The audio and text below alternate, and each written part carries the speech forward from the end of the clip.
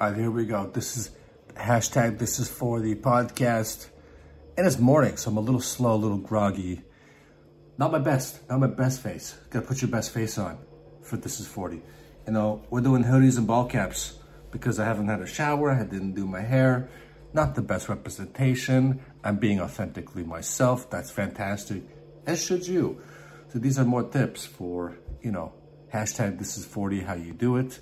This is how I do it. Doesn't mean you have to do it this way, but this is how we're gonna talk about it because not everybody's 40 yet. I didn't know I was gonna reach 40. I wasn't even thinking, when I was a kid, I wanted to be 18, I wanted to be independent. And then from there, I'm not really sure. I don't want anybody to tell me what to do. That's kind of been my life goal, hence the neck tattoo, as you can tell. On the outside, haven't grown up too much, okay? On the inside, listen, there's an old man, there's an old wise man, there's a wizard on the inside, let me tell you. There's a wizard on the inside of my soul. That's how it is. That's how I'm living these days. And listen, I don't know if I could even compare. Well, don't compare. Comparing is the worst thing you could do. I'm actually going home after, you know, a couple years of travel, and I don't want to compare myself to friends or family because everyone's in a different place in their life. Though a majority of them are a little bit more, let's say, established, but like settled and grounded. You know, they have properties they own, they have significant others, they have children. Not really at the divorce stage yet, though there are some single friends with kids. And I think the grass is always greener because you're gonna love your kids. And, but, you know, if you're listening, you're probably not, if you're divorcee with kids, you're probably not listening to me. Most people listening to me might be single or know me from I've been single my whole life. Okay, I've had a lot of breakups and some heartache. I'm a sensitive guy. I'm a sensitive dude, okay? Friends and family, they know that about me. And most people, they don't want to know that about themselves. They don't want you to know, they think it's a weakness, right? But Kalen wears his heart on his sleeve, and that's just who I am. It's part of my DNA. I have to accept, you could embrace it or you could work with it. I think self-discovery is definitely a big part. Well, my personal development, I think I'm gonna be like a personal development coach.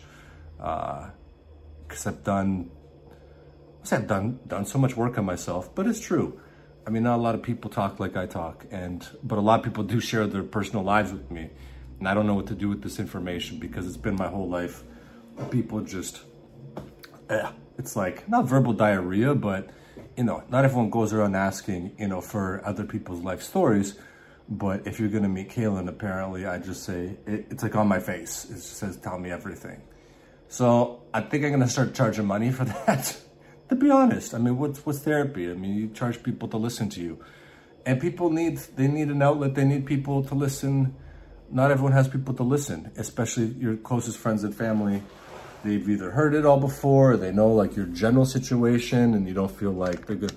People can listen, but do they actually hear you? And I think that's a whole other bag of chips. And I think, you know, opening up to a stranger, even a colleague, but someone who's not like connected to your inner circle it's like a healthy way to process things, but it's like an easier way to process things because there's probably less judgment. Like they're not attached to work or to your personal relationships. It's just you two know each other in passing, or you've been referred to this person. And yeah, I mean, therapists should be making bank these days. And I want to make bank these days. And I want you to share your life stories with me because I asked the right questions. I asked good questions. And I think I've just had, my third eye, visionary eye, has been open for a long time. I mean, I've been battling my own demons with depression and these types of things over the years. But I think coming into 40, I mean, my godfather kind of said, I liked what he said. He's like, you've been through most of the shit of what you're going to be faced with in life, generally speaking. So you have a good foundation to move forward in life, and you should feel confident about that. And I appreciated that. I had another best friends knowing me the longest, and you know, he admitted that he's, you know, to watch me struggle certain times in life, and that's hard to watch. But he thinks maybe this decade will probably be my decade, my best decade, 40 to 50, which sounds old to me, but it's kind of fun that I still look like this. I don't even know how to, I like being comfortable because I'm comfortable in my own skin. And I think, I don't know, I think it just comes from adversity, to be honest. I mean, I was a pretty shy kid, you know, and I didn't think I'd be an outspoken person who knew how to communicate the way that I do today. And I think, you know, through relationships and experiences, that shapes you. Your environment shapes you, and your relationships shape you, and how you react to things shapes you.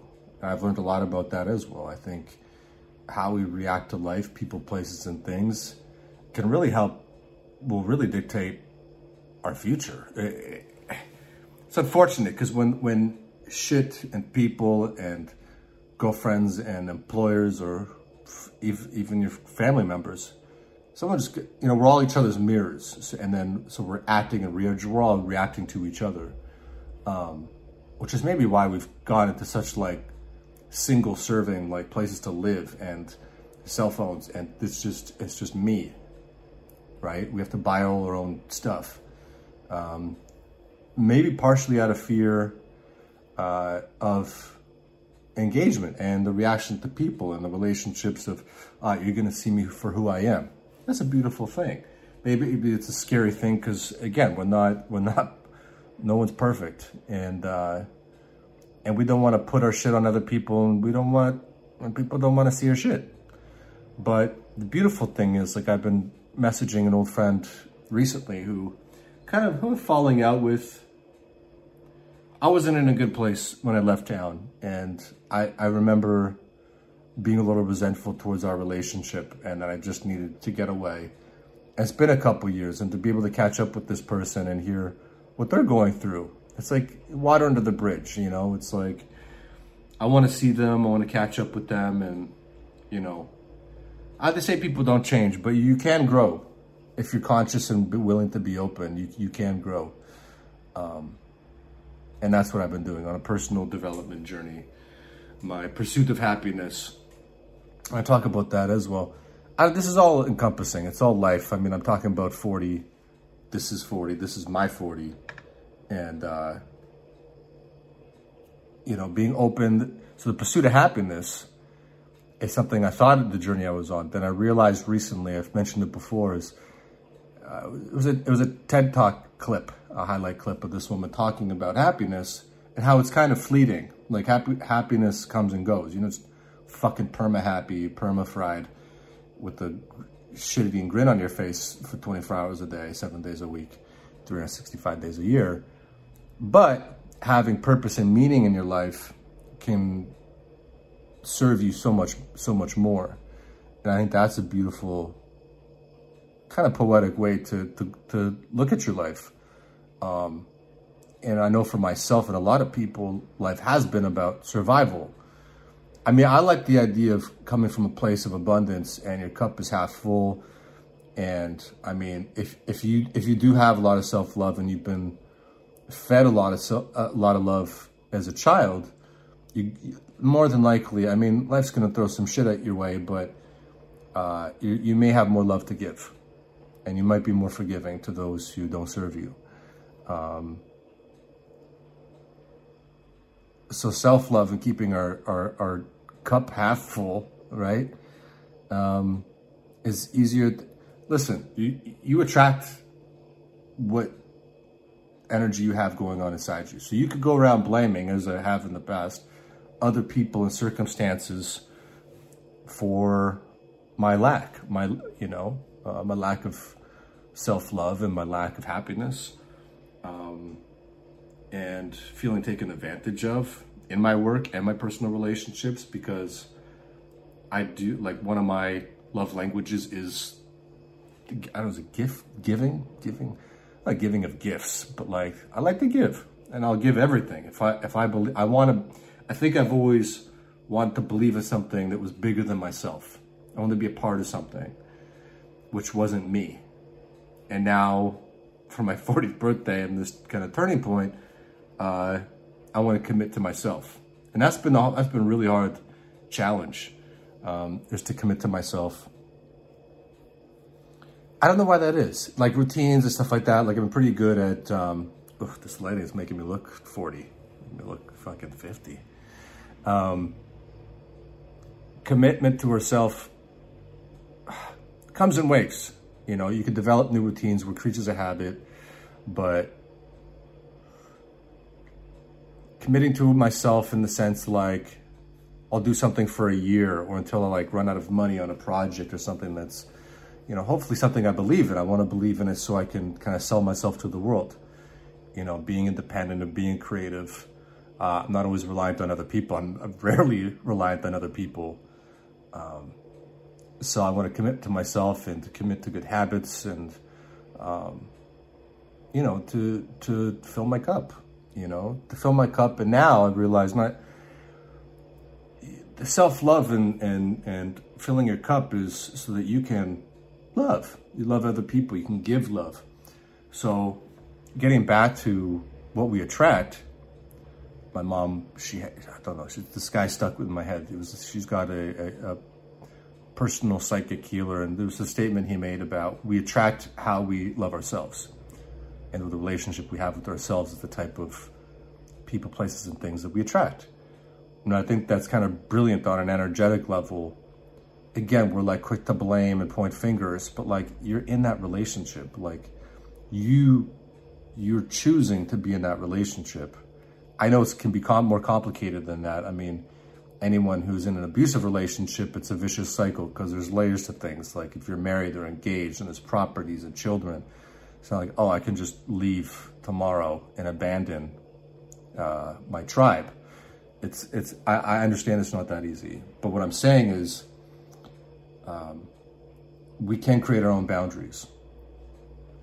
And that's a tough one as well. To still be able to love someone and support people. I mean, for me, I feel like my whole life I've been keeping people at an arm's length, at a distance. Like I've created all my friends and family as like almost acquaintances because I didn't fully love myself, I think. I think that's what was going on. Give me some good light, Jesus God. Doesn't matter what you look like on the outside, it matters what you look like on the inside. So I'm heading home after a couple years of travel. And I think as a kid, I remember my parents fighting. I was like 10 years old. And I remember if they break up, I was going to run away. I think a part of, you know, it's taken this long to proverbially run away. I mean, I've had some purpose. I found purpose. I've been on a soul searching discovery, some eat, pray, love shit. And I've learned a shit ton living and working in community and shared living and working spaces, which I think is honestly the way of the future. I think the world is upside down. It's 2021, and people need more flexibility within the shared economy. I mean, you look back at the recession of 2008, businesses like Airbnb and Uber changed the global landscape of how people can live and transport and earn an income. Even me being in another continent, it's kind of saved me. Like I could never do what I'm doing affordably without this innovation and technology. And I think there's an opportunity for us to come back together as tribal creatures and share and support each other through interpersonal skill sets as well. So it's not just, you know, I think we can get back to more trade versus, you know, revenue currencies, purchasing. And I won't get into crypto because I don't know enough about it, but I think it's weird when you travel and then the understanding of borders and visas and how the world came to where it is today. And I think a lot of, I mean, I love part of travel is learning new cultures, but I think war, you know, we see it right now in Afghanistan, which is also not, there's a lot of truth not being shared. But is a lack of communication and knowing how to communicate Because what happens? It's like, imagine at a bar, two meatheads break down because of ego and misunderstanding, and no one wants to use their words, right? So what do? They fight. Ego, testosterone, mostly ego, and a breakdown of communication. So I think that's where land and territory became territorial. It was like, this is our land, my land. We look and we speak this way, so that everyone else has to fuck off if you don't kill us first. That's my understanding from watching Game of Thrones. Though they all seem to speak English in Game of Thrones. But the idea of borders, right? Oh, you can only stay here for X amount of time. I think with trade and commerce, it probably starts to make a bit more sense. But if we don't understand each other, we can't make this work. Can't make this work. So I think I'm coming into my own from a communications standpoint and finding my voice, which I'm really excited about. Obviously, I want to be able to monetize it. I believe I can be supportive to shared living and working spaces to help develop community, to increase engagement, to support retention, and to help attract like-minded people to your organization. Sounds like a sales pitch, but community does exist within, even corporate structures. I mean, how many people, I guess used to work in an office, but the relationships weren't always there. And how we enter a relationship can also be part of onboarding within a community or company structure. And the context of how you enter a relationship, it's all at the beginning. Sex, dating, relationships, work, employment, contracts. It's all at the beginning. Expectations, again, a whole other episode. But the context of how you met someone and how that relationship's going to move forward can all be based off the beginning. This lighting's really shit for me. I don't have my ring light on. Lena, put on your beauty light. Looks like I need to put my face on.